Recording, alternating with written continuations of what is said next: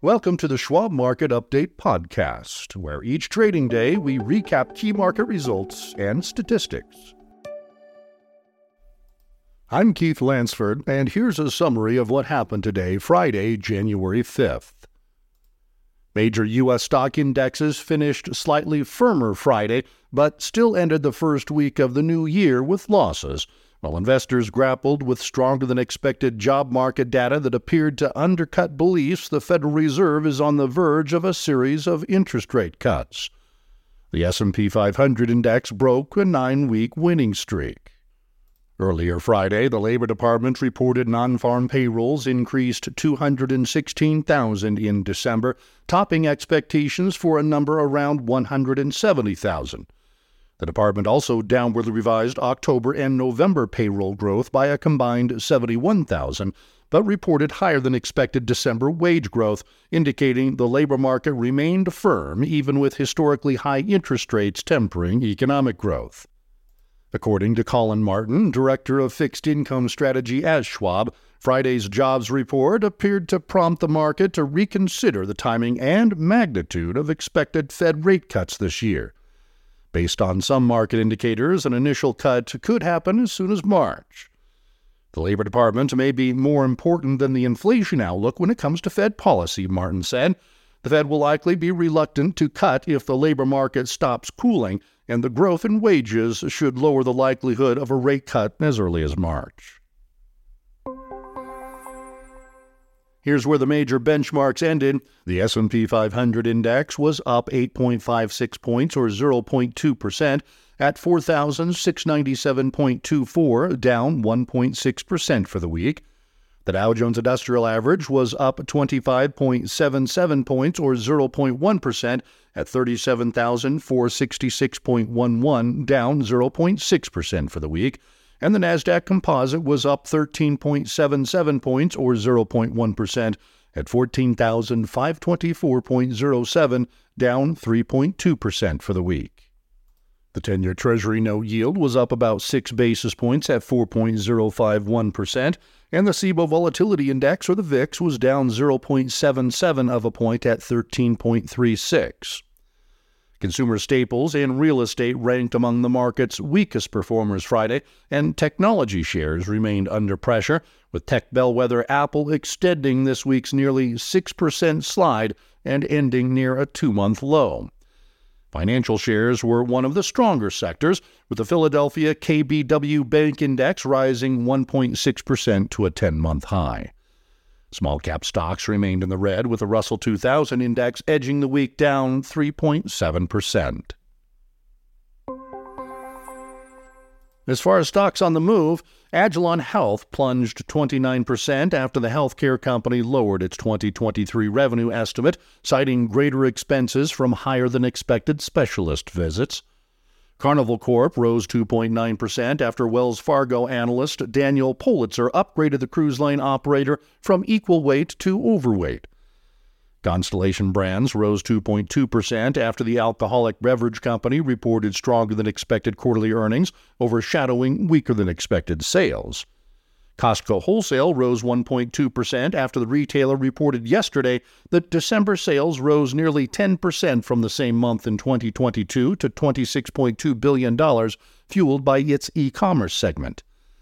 Elanco Animal Health jumped 6.2% after Stifel upgraded the animal health company from hold to buy, citing a strong pet health pipeline and expectations for multiple expansions.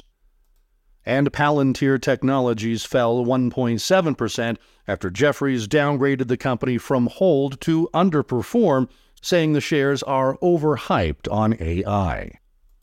The next quarterly earnings season unofficially kicks off next Friday, with several major banks expected to report results, including Bank of America, Citigroup, J.P. Morgan Chase, and Wells Fargo. Beyond the headline payrolls number, Friday's economic reports carried a mix of bullish and bearish news for stocks. Average hourly earnings in December rose 0.4% from November, slightly outpacing expectations for a 0.3% increase. Compared to year-earlier levels, December wages rose 4.1%, up from a 4% annual increase in November. The slight acceleration in wage growth might raise eyebrows among Fed leaders. That's because the central bank's historically aggressive rate-hiking cycle, launched almost 2 years ago, was aimed in part at taming inflation by tamping down wage growth. Significantly, average annual wage growth over the previous 3 months rose 4.3%, likely too hot for the Fed's liking, Martin said. He added that Fed Chair Jerome Powell has suggested that wage gains around 3% are consistent with 2% inflation, the Fed's long-term inflation target. Other economic numbers Friday were more consistent with a slowing economic narrative that had fueled ideas the Fed is nearing a pivot toward rate cuts. The ISM Services PMI for December was 50.6, down from 52.7 in November, and below consensus expectations of around 52.5. The drop left the services sector barely above the 50 level, which is typically considered the threshold between expansion and contraction. Anthony Neves, chair of the Institute for Supply Management, noted a decline in the rate of growth for new orders and a contraction in employment. There are concerns related to economic uncertainty, geopolitical events, and labor constraints, Neves said in a statement. Despite the stronger-than-expected jobs figures, investors still appear to be placing relatively high odds on a Fed rate cut over the next few months. Late Friday, futures traders pegged a 93% chance the FOMC will hold its benchmark funds rate target unchanged at 5.25% to 5.5%, following its January 30th and 31st meeting, according to the CME FedWatch tool. The market prices in a 63% chance the funds rate will be a quarter point lower after the Fed's March meeting, down from 73% a week ago. Next week, investors will shift focus to inflation updates, with the December U.S. Consumer Price Index, or CPI, expected Thursday, and the Producer Price Index, or PPI, next Friday. This has been the Schwab Market Update podcast.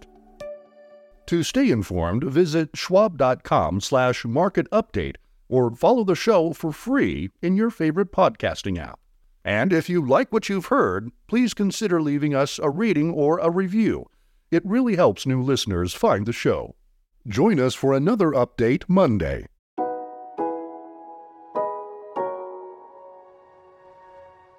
For important disclosures, see the show notes and schwab.com/market update podcast.